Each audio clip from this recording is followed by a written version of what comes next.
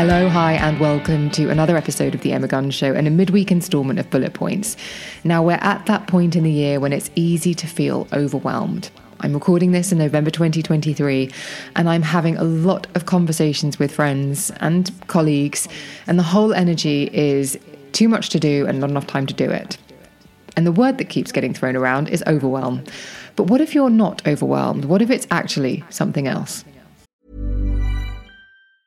When you're ready to pop the question, the last thing you want to do is second-guess the ring. At BlueNile.com, you can design a one-of-a-kind ring with the ease and convenience of shopping online. Choose your diamond and setting. When you find the one, you'll get it delivered right to your door. Go to BlueNile.com and use promo code LISTEN to get $50 off your purchase of $500 or more. That's code LISTEN at BlueNile.com for $50 off your purchase.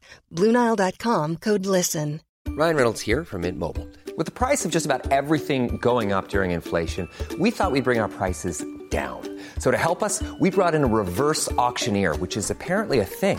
Mint Mobile Unlimited Premium Wireless. How to get 30, 30, bit to get 30, bit to get 20, 20, 20, bit to get 20, 20, bit to get 15, 15, 15, 15, just $15 a month? Sold! Give it a try at mintmobile.com/switch. $45 up front for 3 months plus taxes and fees. Promo rate for new customers for limited time. Unlimited more than 40 gigabytes per month. Slows full terms at mintmobile.com.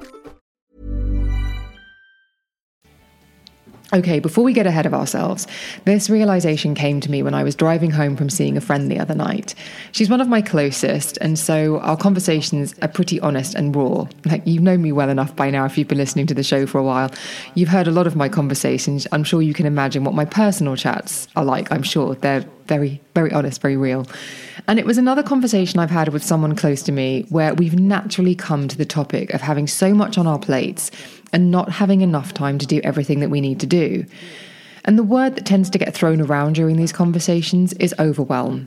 And it's a word I know I reach for when nothing is really coming together, and I'm frustrated that I either have to give things less energy and attention than I want to, or simply can't get around to them because my workload is too massive.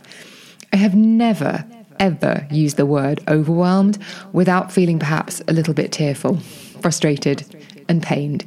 It's a word I use at the point that exists just before breaking point. If I'm saying I'm overwhelmed out loud, it's a cry for help.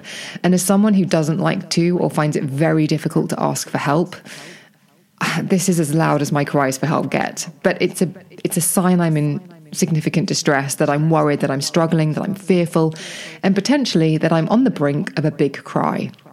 And what really bugs me about this is I don't actually have an appropriate strategy for how to deal with being overwhelmed. What normally happens is it passes, but not because I've done anything to make it pass.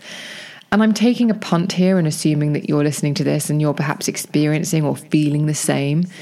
And it just means that what I feel like is that I can bumble from one period of feeling overwhelmed to another.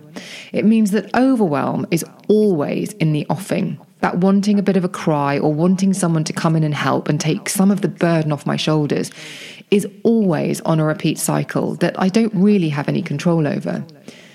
So as I pondered this, as I drove home, overwhelm feels extremely emotional. I feel it in the pit of my stomach. It appears in that hot feeling on my chest and neck, and I don't care for it. And I also don't care for seeing it in my friends either. So a few things came into my head on that drive. One of them being that it seemed so odd that so many capable women I know are experiencing the same thing. Now, this isn't just a women-only thing, but it just so happens that a lot of the friends that I've been hanging out with recently have been my female friends, and so I am drawing my data from predominantly female conversations.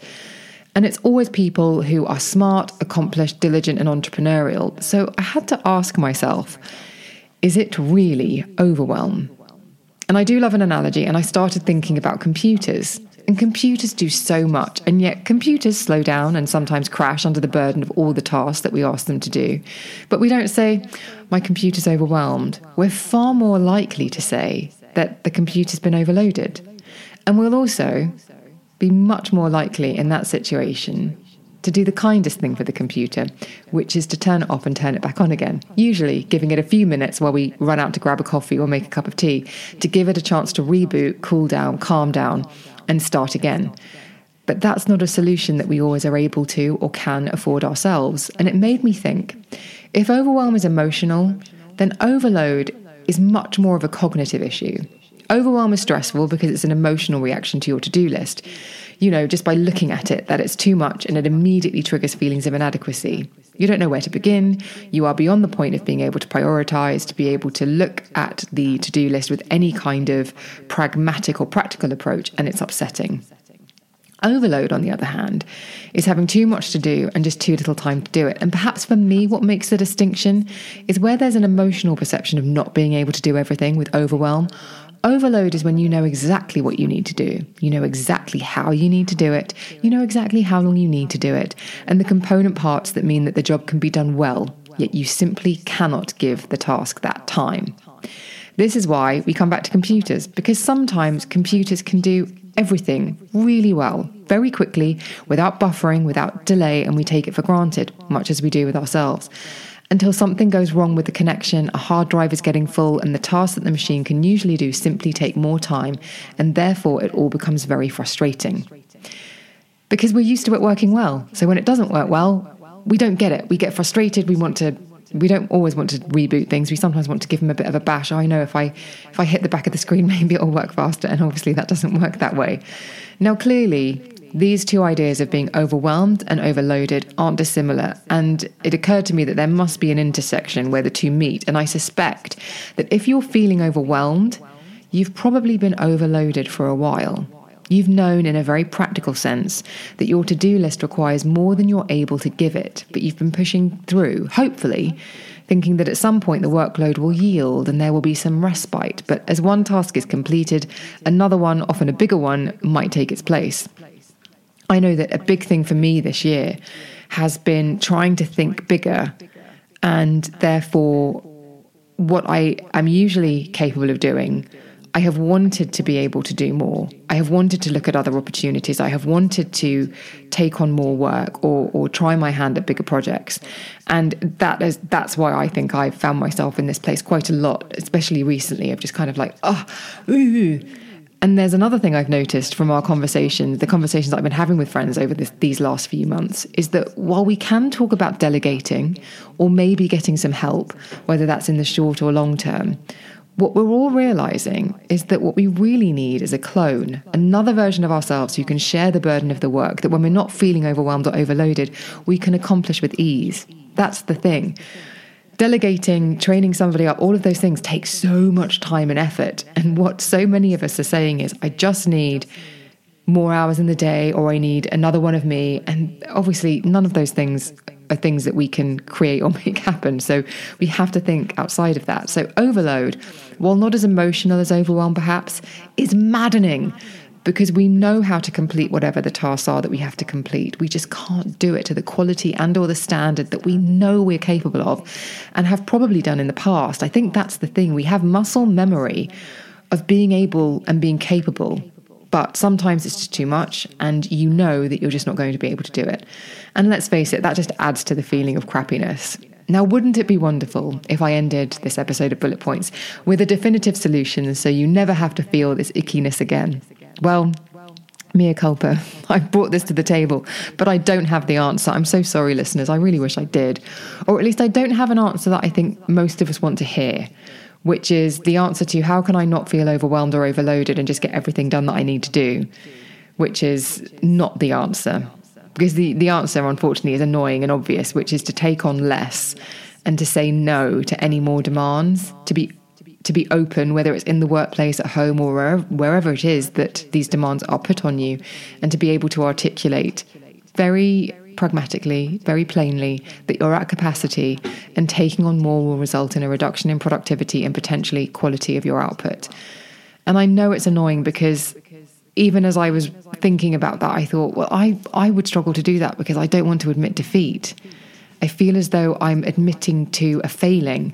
And I've worked in many roles in the past where I've been so terrified of saying no or saying, I just simply cannot take that on, because I daren't give the impression to an employer that I can't do those things, because I worry that what it will say silently, wordlessly, is that I'm failing or underperforming at my job, and that will I don't know, hit me in the face down the line when I go for an appraisal and we come for a salary review or any of those things. I want to always look as though, no, absolutely fine, smile on my face. No, that's absolutely great. No problem. I'll get that to you tomorrow. I've done that in the past, and it's not entirely healthy. And I think it's a way of working that many of us might need to unlearn. Saying no isn't a failure or isn't a sign that you're underperforming. It's just really wise. Let's take it back to the computers, because I think that's a good place to take it back to. When you open another tab on your browser or you start up another application, the computer doesn't say, hang on, are you sure? I'm already using up a lot of RAM. I think that's a computery thing that slows things down. I'm already using up a lot of RAM, and that's going to slow things down significantly. It doesn't give you a warning. It doesn't say, hey, maybe close something down, maybe are you sure? Maybe take a break. It just stops functioning. You will try to do something and you will get the rainbow spinning wheel of death. You will hear the fan start up at the back of the computer because everything's working at capacity and it's really started to heat up and you're worried that the computer's going to go bang. Or there's a frozen screen and nothing happens. So in the era of AI and artificial intelligence, be smarter than a computer. Make the right noises when you're fielding too many demands so you don't get to the point where you're the human equivalent of a frozen screen or a flashing alert saying, force quit, application not responding. Let's get better at saying, you know what? I know my strengths, and if I take that on, everything else will suffer. So either shelve it for a later date, delegate some current tasks, or just say no. And you can say, listen, when I'm not overloaded, I am the best person for that job. But I just have too much on at the moment to be able to give it what it needs. So sorry, no, or can we postpone that? I think that's the only way to get out of this cycle of being overloaded for a significant amount of time and then getting to the point of overwhelm. So, you know what I'm going to ask? Let's discuss this in the Facebook group. Come on, the link to join is in the show notes. All you have to do is go to Facebook and type in the Emma Guns Show, and let's have a chat about what it feels like to be overwhelmed, overloaded, and any strategies that you might have for being able to communicate those feelings so that you don't feel as though what you're actually saying is, help, I'm underperforming or I can't do my job. Somebody listening to this must have some excellent strategies for how to communicate this, whether it's in the workplace or at home. So please do share them in the Facebook group. You can also DM me on Instagram and Twitter, where I'm at Emma Guns. And you can also email me at thebeautypodcast@gmail.com. And if you enjoyed this episode, if you think that it was useful, please share the link on social media so that your followers, the people that you're connected to, can also see it. Whether it's LinkedIn, whether it's Instagram, whether it's Facebook, it would be great to know if this has been helpful for you, and therefore if you would like to pass it on to others who might find it helpful too. So I am leaving you with this episode, hoping that if you are feeling any of those things, that you are able to feel less overwhelmed, feel less overloaded, and that you finish the year feeling much more buoyant, because that's what I hope for everyone who's listening. So thank you so much for your time. I will see you on the next one.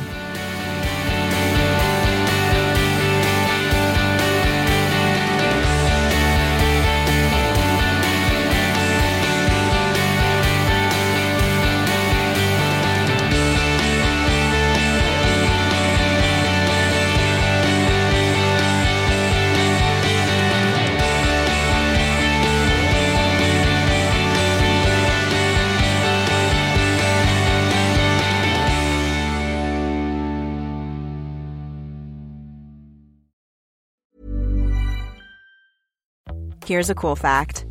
A crocodile can't stick out its tongue. Another cool fact, you can get short-term health insurance for a month or just under a year in some states. United Healthcare short-term insurance plans are designed for people who are between jobs, coming off their parents' plan, or turning a side hustle into a full-time gig. Underwritten by Golden Rule Insurance Company, they offer flexible, budget-friendly coverage with access to a nationwide network of doctors and hospitals. Get more cool facts about United Healthcare short-term plans at uh1.com. Quality sleep is essential. That's why the Sleep Number Smart Bed is designed for your ever-evolving sleep needs. Need a bed that's firmer or softer on either side? Helps you sleep at a comfortable temperature? Sleep Number Smart Beds let you individualize your comfort, so you sleep better together. J.D. Power ranks Sleep Number number 1 in customer satisfaction with mattresses purchased in-store. And now, save 50% on the Sleep Number Limited Edition Smart Bed for a limited time. For JD Power 2023 award information, visit jdpower.com/awards. Only at a Sleep Number store or sleepnumber.com.